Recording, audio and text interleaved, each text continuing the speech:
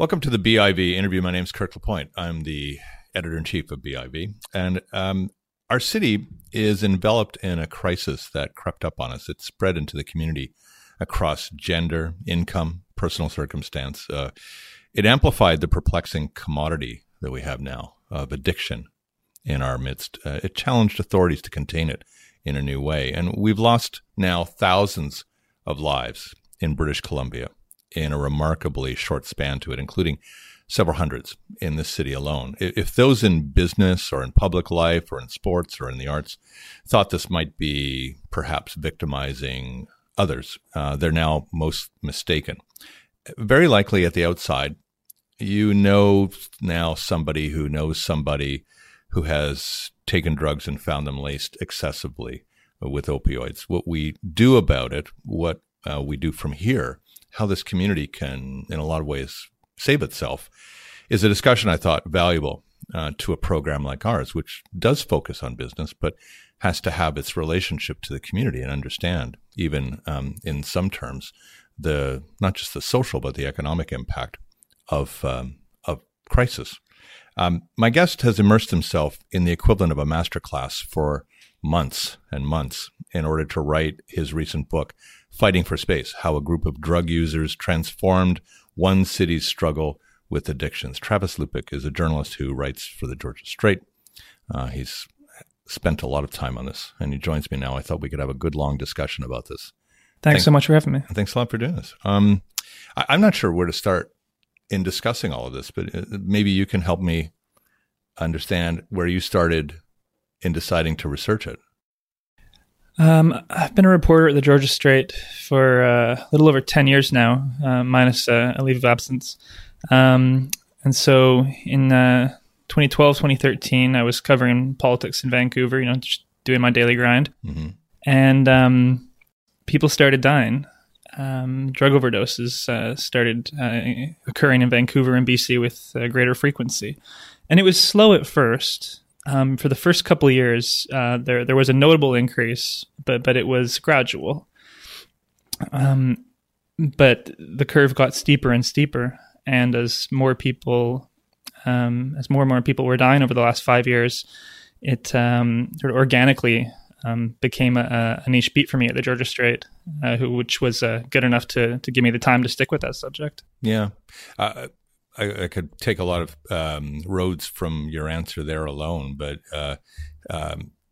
how did you then begin to apprehend that this might be something more than just a slight rise, that there might be a phenomenon taking place here?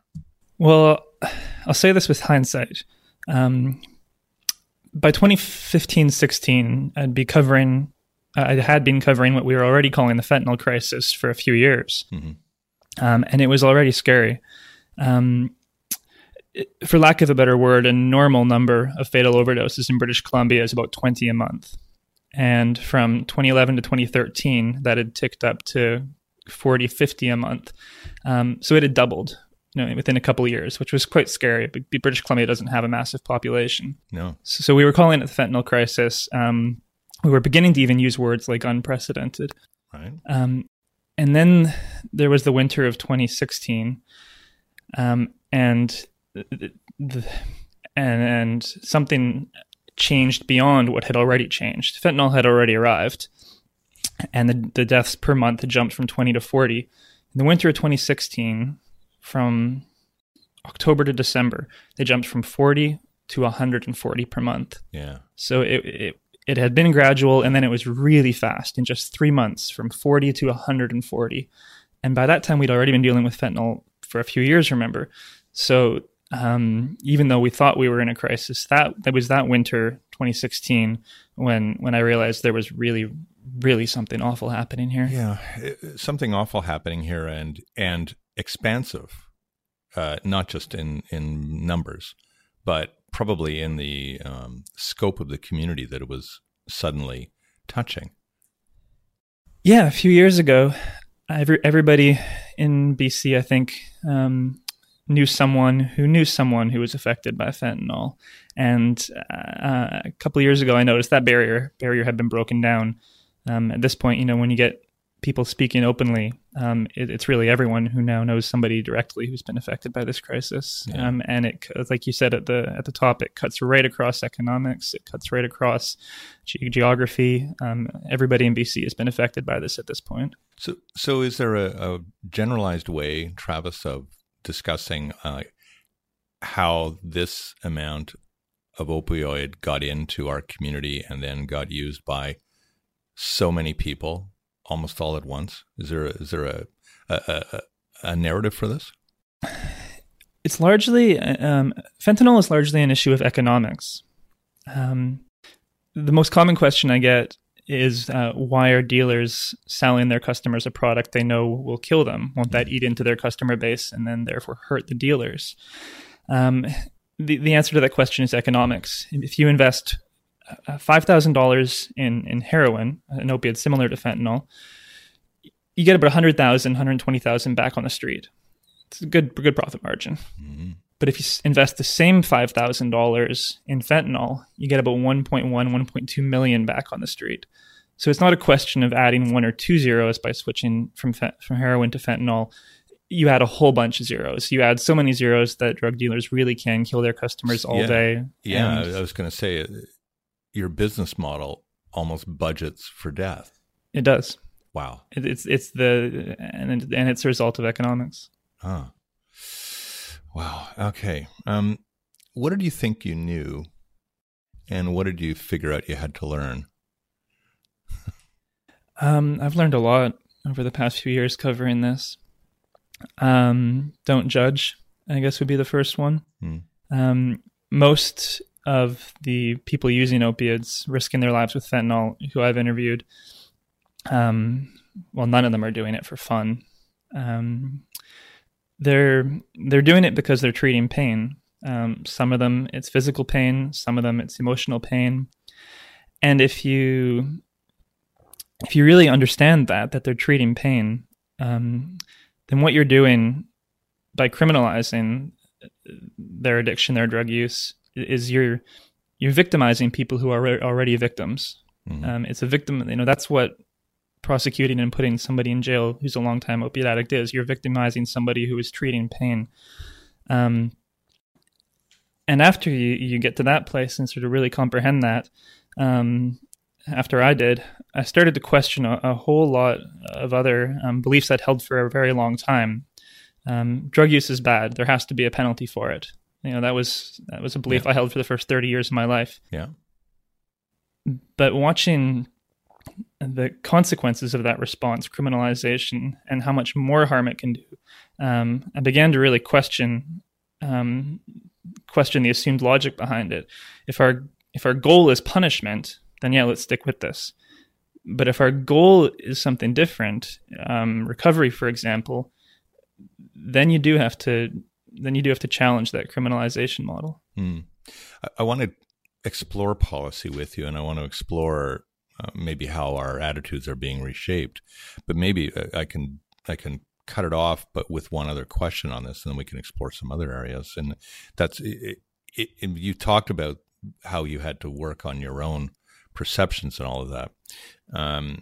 Was one of them the sense that people should be just taking more responsibility for themselves? You can't subtract that from conversations about drug use because, heroin is not this all-powerful drug like it's portrayed in the movies. If you try heroin once, most of us are not going to get addicted. I know that's sort of how the common belief that heroin is so powerful, but it's not actually. You can do it a few times and you're not going to go into a terrible withdrawal. So there is an element of personal responsibility.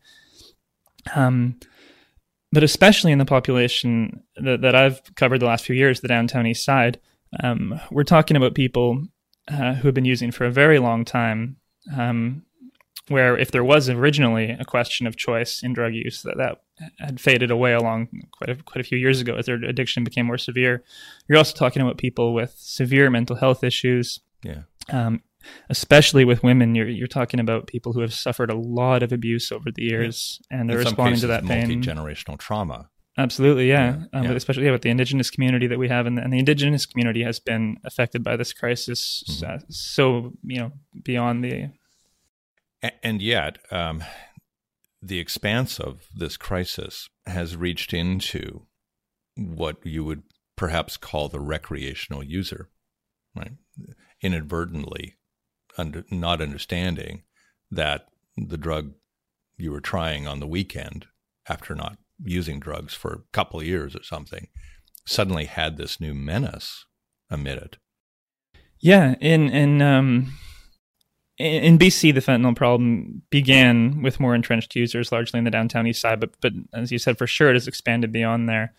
And that's scary because longtime drug users are a little bit more prepared for this. The banker or the lawyer using cocaine once a month will be far less prepared physically as well. They don't have the tolerance that a longtime drug user will have, and so that cocaine laced with fentanyl will hit them a lot harder, often deadly. But I also think that we underestimate the amount of pain that's also that so-called recreational users are also dealing with, because there's a lot of really troubling indicators across North America that have risen alongside growing numbers of overdose deaths. Prescriptions of antidepressants, suicides have increased right alongside fatal overdoses. North America is dealing with a lot of pain right now, and I think that's the larger issue underneath this whole fentanyl crisis. Yeah, yes, and in the case of perhaps an audience like the one we would have, people who are soothing by virtue of recognizing that they are either under great duress, that they're experiencing failure, that they're not achieving their dreams, and so drug use of some sort, like any other self-soothing, is a form of momentary escape. Yeah, especially with opiates. The most I've asked 1,000 people over the years what it feels like to do heroin, and 900 times I've heard it feels like a hug. So there's a reason that people in pain are going to opiates. Yeah. They're looking for a hug, and they haven't. Have you ever? What have you ever tried? Have you tried anything to that level? In my younger days, I experimented. Yeah. When it was a lot riskier than it is today. Yeah. Knowing what you know now, you want to steer clear. Oh, drugs are a very different game than they were 5 years ago. Sure. I've always had a pretty open mind about drug use, and I've had a pretty relaxed attitude. If somebody in university wants to take ecstasy on the weekend, whatever, I don't think it's really going to hurt them. I don't know if I say that anymore. Drugs are a different game. So what is it that you wanted to really explore with a book like Fighting for Space? So Fighting for Space largely covers the years 1990 to 2015. 2016 is where it ends. Not just British Columbia, but North America is in the grips of this opioid crisis that we're talking about. There were 1,400 overdose deaths in British Columbia last year. There were 64,000 drug overdose deaths in the United States in 2016. It's a number so large it begins to lose meaning. Yeah. So BC is in this with the rest of North America. Vancouver has been through a crisis like this before. You'll remember, I think you were at the Vancouver Sun through the 1990s. We learned a lot of lessons responding to that crisis of the 90s. We made a lot of mistakes, but we learned a lot of lessons, and we won a lot of victories as well. So the idea with the book was to sort of give something to North America that says, we're all dealing with this problem right now. Vancouver's been through a similar problem before. Maybe there's something we can learn from that experience through the 90s and 2000s, and maybe we can all save ourselves some time and save some lives. Yeah. Well, what were the lessons we learned? One of the big ones was listen to the drug users. When that overdose crisis of the 90s hit Vancouver, nobody had ever asked a drug user what they want in the way of drug policy or even healthcare. There wasn't a single clinic in the downtown east side in that 20 square block radius. There wasn't a single clinic. Drug users were not receiving healthcare in those days. They were completely ignored, sidelined, marginalized to such an extreme extent that they weren't even allowed indoors. And the story I tell in the book is how they demanded a voice. Mm-hmm. They said, we're dying down here, and one person a day in this community is dying of an overdose. We want to say in how the government responds.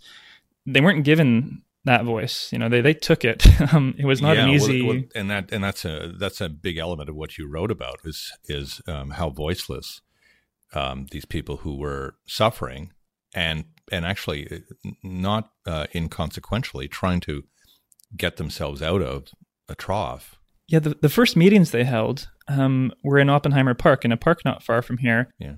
And that's because they were not allowed indoors. They could not find anybody, any nonprofit, nobody who would allow them to... Give them a space inside to have a meeting. Yeah. To strategize about how to get them off the street. That says the extent, that shows the extent to which they were marginalized. Yeah. So they said, we want to say, they demanded it. They marched in the streets. They occupied City Hall.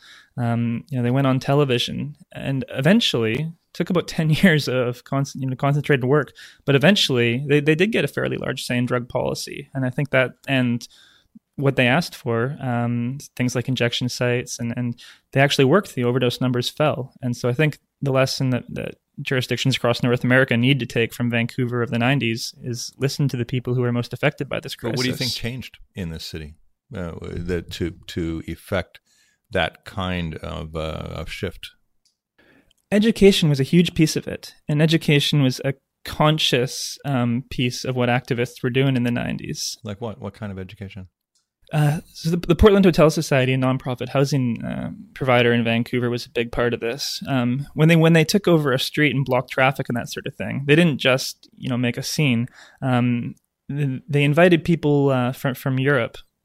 Police officers who were supportive of injection sites that were already operating in Europe, and they invited the mayor of Frankfurt and important people who wear suits, and they connected them with people at City Hall in Vancouver, and it was sort of this realization the activists had: we think we have the right ideas, but is anybody going to listen to us? Let's be pragmatic about this. So they had to bring people in suits to get people in suits to listen. That was a big part of it, a conscious part of it. Yeah.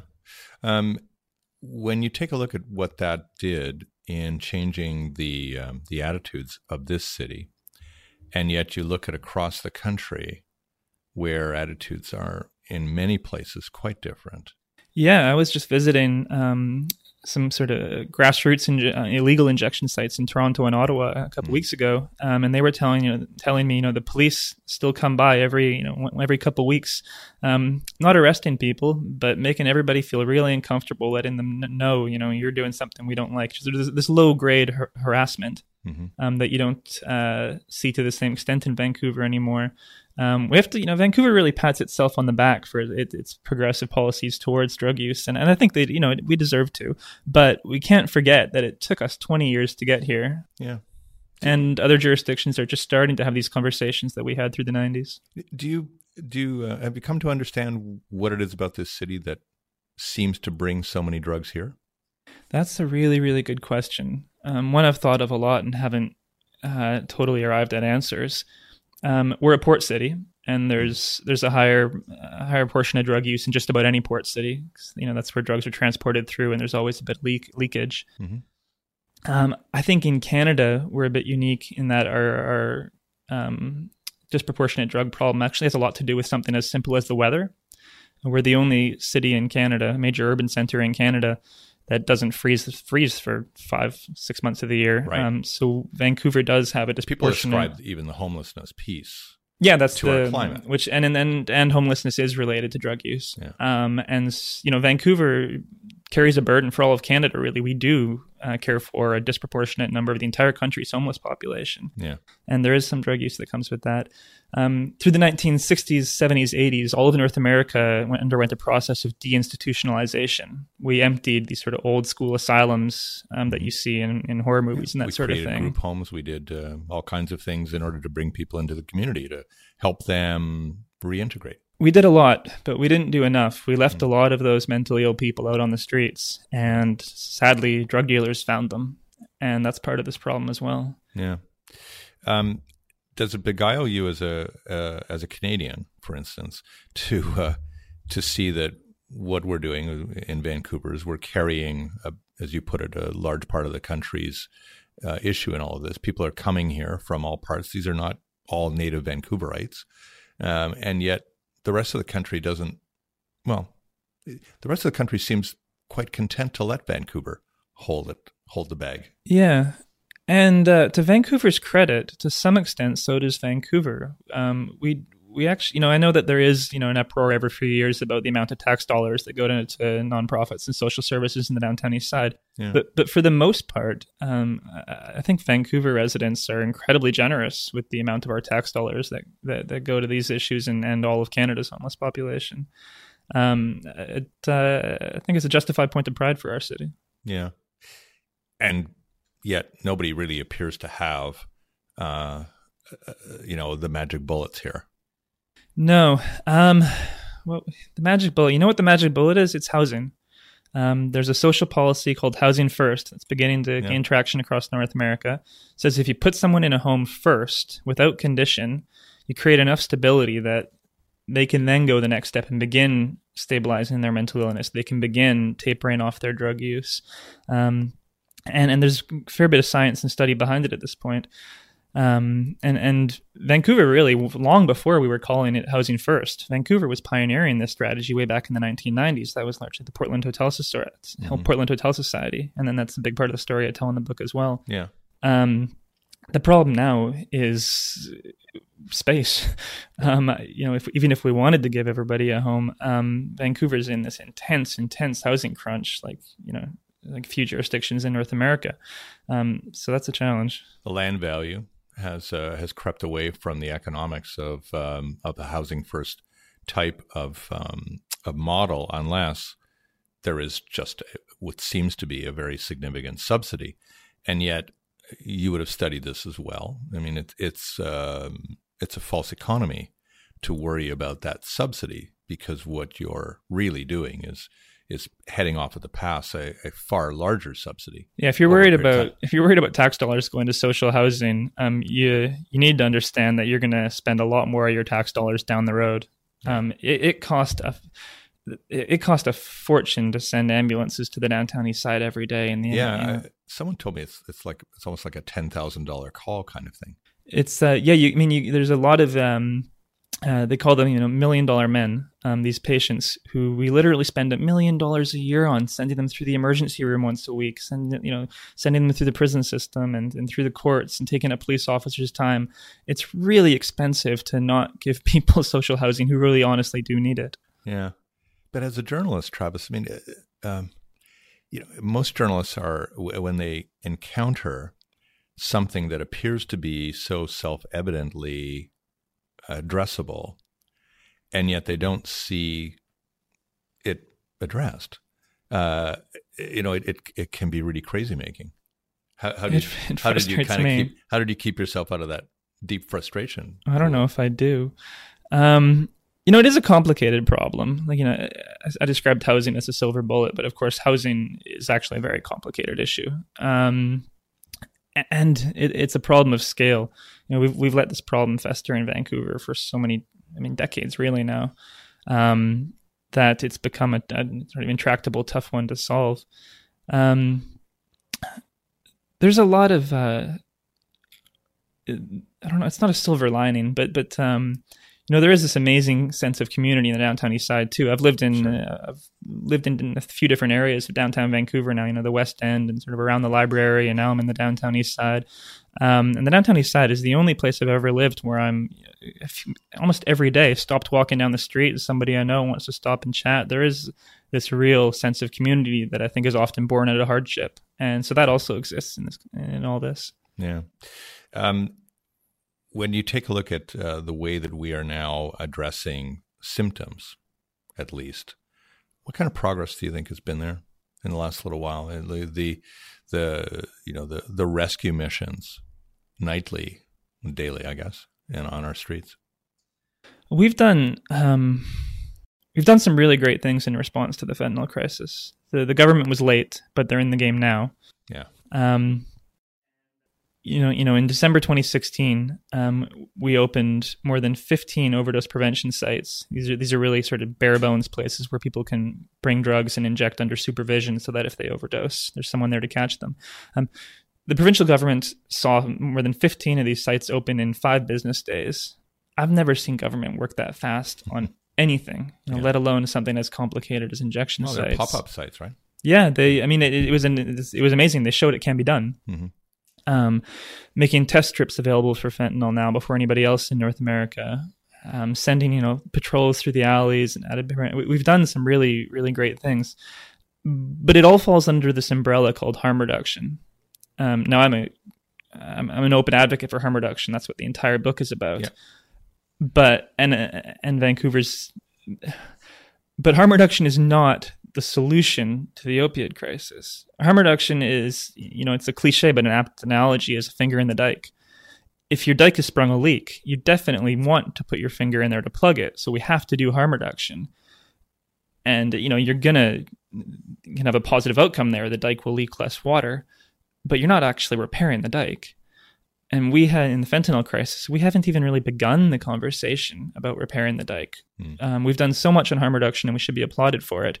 But we've barely even begun a conversation about the sorts of measures that would actually begin to turn the whole ship around and begin to solve the fentanyl crisis. We barely even talk about treatment. Well, yeah, treatment. And I mean, I don't mean to make an inappropriate analogy, but I mean, when we talk in our city about our real estate, or our runaway real estate, and we don't talk about the flight of capital globally and how we're susceptible and vulnerable to it, we almost miss the point of we too put our finger in the dikes on this. Do you have something akin to a larger blueprint on how you get at an opioid crisis or a fentanyl crisis or a painkiller crisis and start to actually, turn the ship around? The first thing I think we need to do is decriminalize drugs. That means simply removing criminal penalties. So, if a cop sees you or catches you with a flap of cocaine in your pocket, you're no longer threatened with jail. It doesn't do a lot, actually. It just removes criminal penalties. Uh-huh. And I say it's the first thing we should do because it's actually quite simple. It's one legislative change at the federal level that removes certain drugs from Canada's Controlled Drugs and Substances Act. So it could be done actually very quickly. Why I think it's so important is because it would go a long way towards removing stigma. It would bring drug use out of the shadows. You would remove this moral reprehensiveness that's attached to drugs right now that comes from them being criminal. So I think decriminalizing drugs would encourage people. So you don't think the opposite would occur, that it would become like an opportunity for kind of a libertine society here? The one jurisdiction that has done this, Portugal, actually saw the opposite happen. They saw drug use decrease significantly. I think because by removing criminal penalties, they removed fear. They brought people more into the open around drug use, and that allowed them to ask for help if they were no longer so ashamed. They also didn't create a free-for-all. If you get caught with drugs in Portugal, you are not given a free pass and allowed to continue with your flap of cocaine. You are directed to something called a dissuasion panel. So there's no fear of criminal penalty. You're not going to go to jail. But you have to appear before this dissuasion panel, and they offer you a few different roads of treatment. Portugal didn't just decriminalize drugs. They also made massive investments in the treatment system. Yeah. They used to spend about 20% of their drug policy budget on treatment and about 80% on law enforcement. And they literally flipped those numbers. Now it's 20% on law enforcement, 80% on treatment. It sounds as if they made the assumption that I think our policymakers still haven't really quite made, which is that people actually do want help. I really think they do.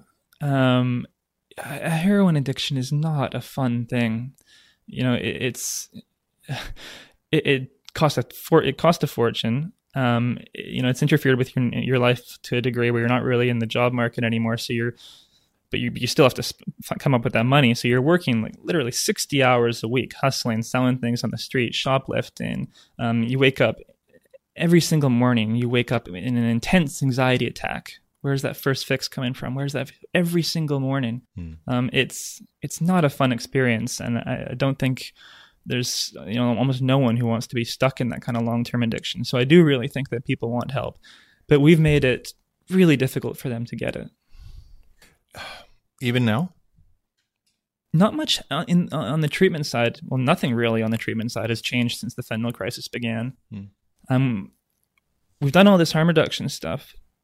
And part of the reason why is because harm reduction is so cheap. You can do harm reduction on a shoestring. The first overdose prevention site in Vancouver that came up in September 2016 operated via donations on a GoFundMe page, a couple volunteers. Yeah, I remember that. And they stole electricity from the bank next door with an extension cord. And that's how, but it worked. Yeah. They reversed hundreds of overdoses. Nobody died. That's how cheap it is to do effective harm reduction. Treatment is expensive. Yeah. I think, Betty Ford is something like $30,000 a month.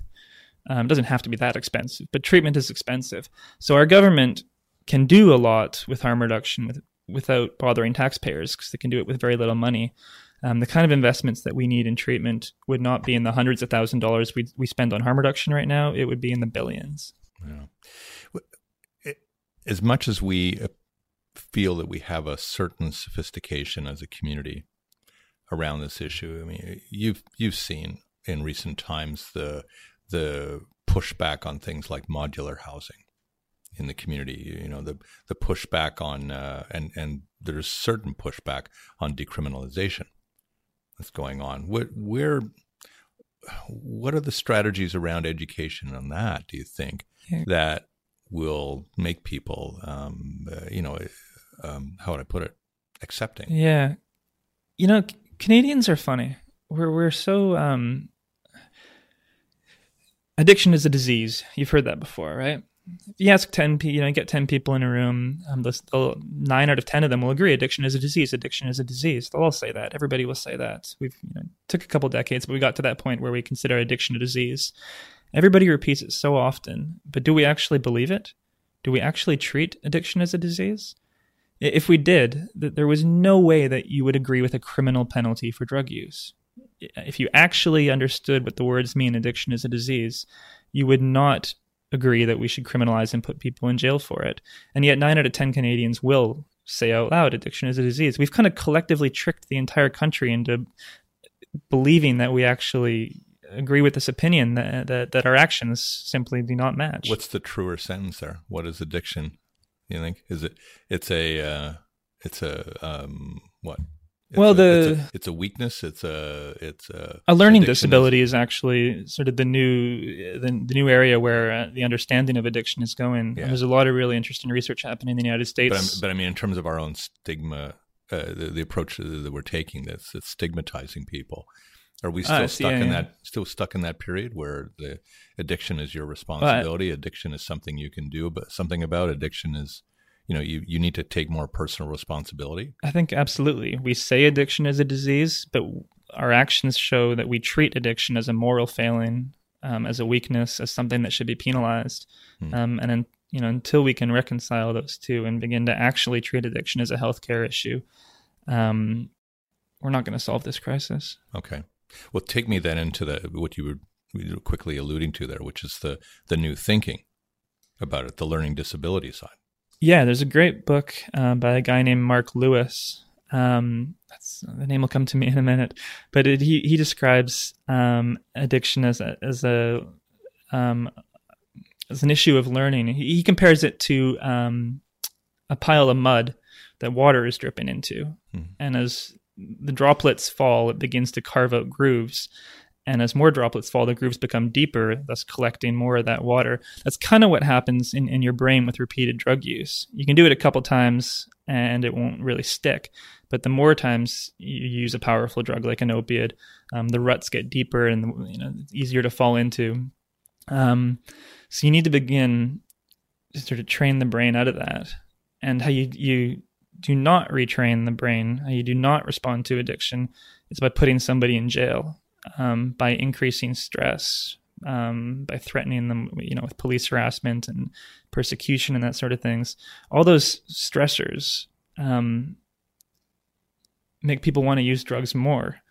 Like that, that's a large part of what drug use is, a response to sadness or depression or stress. So by throwing someone in jail and sending police after them, well, what are you doing? You're increasing their stress. Does our collective response on this one breed any cynicism in you about whether in fact we do want to address this?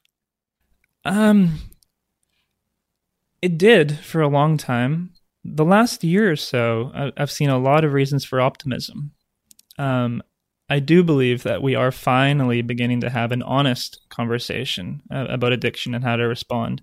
And you see that in people like the leader of the federal NDP, Jagmeet Singh. He openly supports decriminalizing, that is, removing all criminal penalties for all drugs. Yeah. That he's a leader of a major federal party. That's never happened before. I respect who he is, and I respect what it is that he's leading, but he's kind of what you would consider to be a typical source of where you would get that support. The opposition, you mean? or someone who's positioned to the left of center, right? Who you would consider themselves to be quite progressive on that scale, right? An intriguing person, a more intriguing person, is somebody I know a bit, Conrad Black, who also says this is absurd, and you get people on a libertarian side as well, who are also saying we've spent crazily. You get a lot of very far right-wing libertarians in favor of decriminalization. Yeah. So it does branch across the political spectrum. Mayor Gregor Robertson recently came out he's left of center as well, but he's but he's a leader of a city. Yeah, he's a leader of one of the largest cities in Canada. It was significant. Leader of a city, and yet I also see leader of the Conservative Party, Andrew Scheer, trying to stop the train on cannabis legalization. And that's where politics really begins to...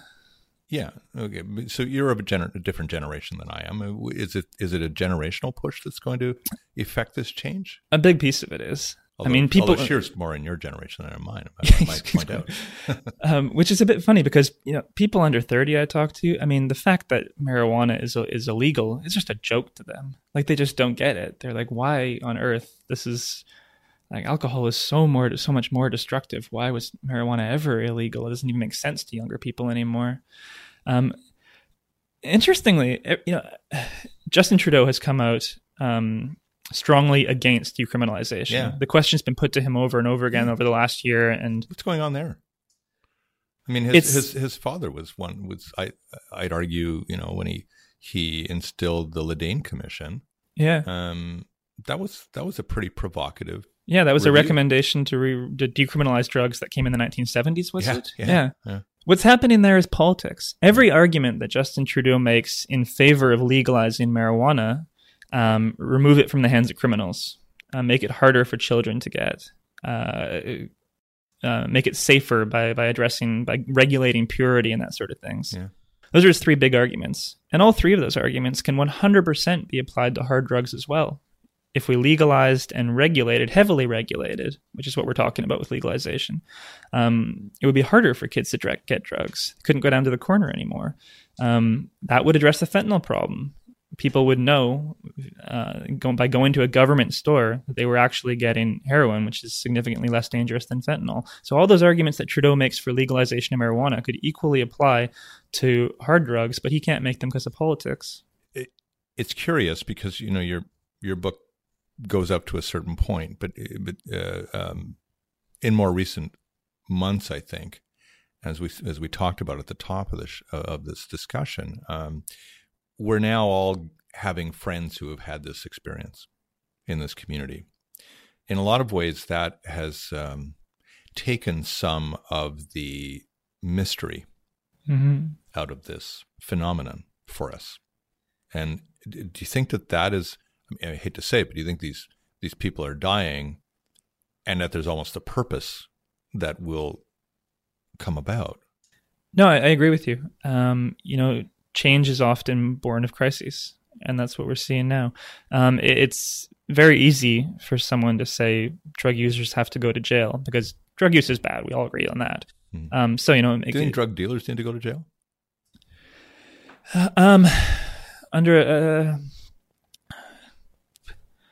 Most, at least low-level drug dealers, are just drug users themselves.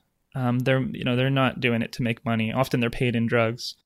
At the lower level, I would say no. I would consider them drug users. At the higher level, I would agree. We still have to send drug users to jail. You can't have organized crime, dealing heroin on the street. But hopefully that would become a moot question after legalization, because illegal drug prices are inflated so insanely because organized crime monopolizes the market. They can set whatever price they want. Sure. If we legalized and regulated, a $10 flap of heroin would probably decrease to a price of even $1 or $2. So the illegal market would get stamped out pretty quickly, I think, just by simple economics. Nobody would go to them anymore. Yeah, although I can imagine listeners automatically going, hey, wait a minute. Then that makes it so accessible. That makes it so easy to use. That then creates a whole other problem that we didn't anticipate. Yeah. And you know, I know what you're saying about Portugal, but can you really guarantee that would happen here, that human behavior would be the same here? So here I'll make a really important point on Portugal. I'm not actually in favor of the Portugal model for Canada. No. Decriminalization, removing criminal penalties, has worked very well for Portugal. But Portugal has never dealt with fentanyl. Portugal has never had to respond to a poison drug supply like Canada is now. They don't have fentanyl in Portugal. Oh. If Canada decriminalized drugs, it would remove stigma and help people seek treatment, but it would leave the drug supply in the hands of organized crime, and it would leave fentanyl on the streets. So the Portugal model would not actually work for Canada. We would need to go one step further. We would need to decriminalize, and then we would need to legalize and regulate and bring supply under government. What do we do about fentanyl itself? Portugal flipped, as you say, the amount of resources into 20% policing. Surely we have to do something about how it's being created and distributed. I understand the logic. Organized crime is killing people, and fentanyl is terrible, and we have to stop it. But we can't stop it. People have always used illegal drugs. I think they always will. We can play whack-a-mole forever. We have the war on drugs for 100 years, and we've never even slowed the drug supply. The logic is so obvious. We have to take action against drug dealers. But if you get past the logic and really start critically thinking about the goal, after 100 years of the failed war on drugs, it might be time for something else. What do you think that something else is? Because I've even heard our premier talk about the need to really get to the underlying areas of all of this. And obviously, there's a new Ministry of Addictions. Mm-hmm. Clearly, the government is trying to apprehend the crisis in a different way and go about its addressing of it in a different way. But getting at these root causes is what, in a lot of ways, terrifies people about, and I hate to go back to economics, the expense of treatment. Yeah, we have to be willing. I mean, if we're going to honestly talk about solutions, we have to talk about spending that kind of money, billions. But it doesn't have to be billions in new money. There are, we can stop spending money on police. We can stop sending police officers out to bust drug users, so many of which are, as we've said, victims of earlier abuse and struggling with a health issue. What can we do about fentanyl? I think if you understand, if you accept two really basic facts, and I think they are facts: the first, that people will always use drugs, and the second, that BC's drug supply is now so hopelessly polluted that people will continue to die. I think if you accept those very two basic points, we need to go to full legalization and regulation, bringing supply of opiates under government control and government regulation. And you mentioned unintended consequences a minute ago. I agree. There are going to be unintended consequences, and advocates for legalization have to admit that and have to talk openly about it. Yeah. Because I have to say their mantra is almost like a black and white mantra. Yeah, and that's not going to work when we really get to the details of this conversation. Because people will get quite cynical and quite critical quite quickly if it doesn't appear to be going that way. So there will be new problems. Let's be honest about that. But what legalization would do would I think it would really entirely solve this problem of fentanyl. So while it would create new problems, it would solve this immediate problem of fentanyl. And that immediate problem right now is killing almost 1,500 people a year in BC. Yeah. So I think we're at a point where we need to deal with that immediate problem and then deal with unintended consequences when we get to them. What I wonder about too, is there's a whole other strata of people who are suffering right now. And there are actually those with some chronic pain. And I have many friends who say that their doctors now won't prescribe. Yeah, they've gotten out of the business of prescribing painkillers because of the fear they have. This is becoming a huge issue. Actually, the last big investigative piece I did for the Georgia Straight was on this topic. Mm-hmm. People who are in legitimate pain can no longer get painkillers. And when that happens, they don't stop feeling pain. They still seek ways to deal with it. So they're going into the underground. So they're going to the streets, and instead of finding the OxyContin that they wanted from a doctor, or instead of even finding heroin, what they're finding is fentanyl, and that's killing many of them. That's another unintended consequence. That's become a huge problem. And in British Columbia, I want to be careful here, but localized to British Columbia, it's actually a problem we don't need to have. Across much of the United States, the opioid crisis was driven by doctors. Not all of it, but in some areas. Overprescribing led people to get addicted. The doctors realized what they were doing was wrong, pulled the prescriptions back, and then, as you said, people went looking on the street, and then what they found was heroin or fentanyl. That didn't actually happen anywhere near to the same extent in British Columbia. Doctors were overprescribing, but nowhere near to the same extent that they were in parts of the United States.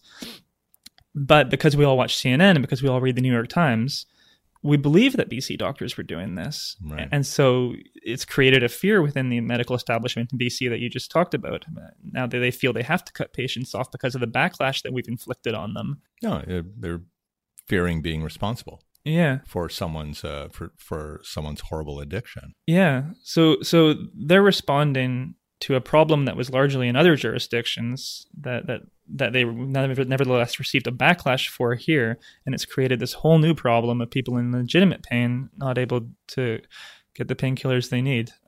This stuff is complicated, and we do need to be careful how we respond to it. So your book, Fighting for Space, has got a lot of accolade. It's only been out for a number of months. If you had to have a do-over, what have you learned since? What has even promoting the book done in terms of changing what you know? Yeah, I'm still constantly rewriting that whole thing in my head as I go to bed every night. You gotta let it go. I know. The response has been really encouraging. Last month we took it to Toronto, Montreal, and Ottawa, and there were packed rooms in every city. And after I did my little half-hour presentation of the story in the book, another hour in every city of really good, detailed questions. Mm-hmm. How do we do what Vancouver did in the 90s? How do we do that in Toronto? How do we do that in Montreal? Is that what mainly people are saying? Like they look at what you talk about in the book and say, how do we get a piece of that? That's the number one reaction of the most notable reaction I think I've had.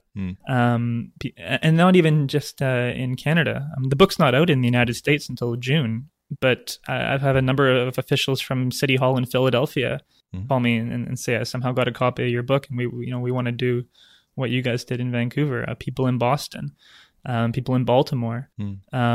It's kind of, I wrote it because I just couldn't believe that nobody had put the downtown East Side story down in one place.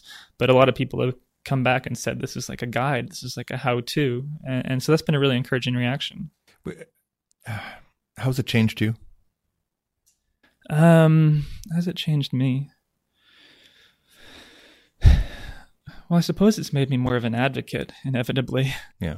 As a journalist, I had always tried to remain neutral in everything I write, but it's a bit different writing a book as opposed to writing for a newspaper. You're allowed to have much more of a voice. Yeah, sure. But we've entered this age anyway of the advocate journalist. Yeah. Right. We're less uncomfortable with that.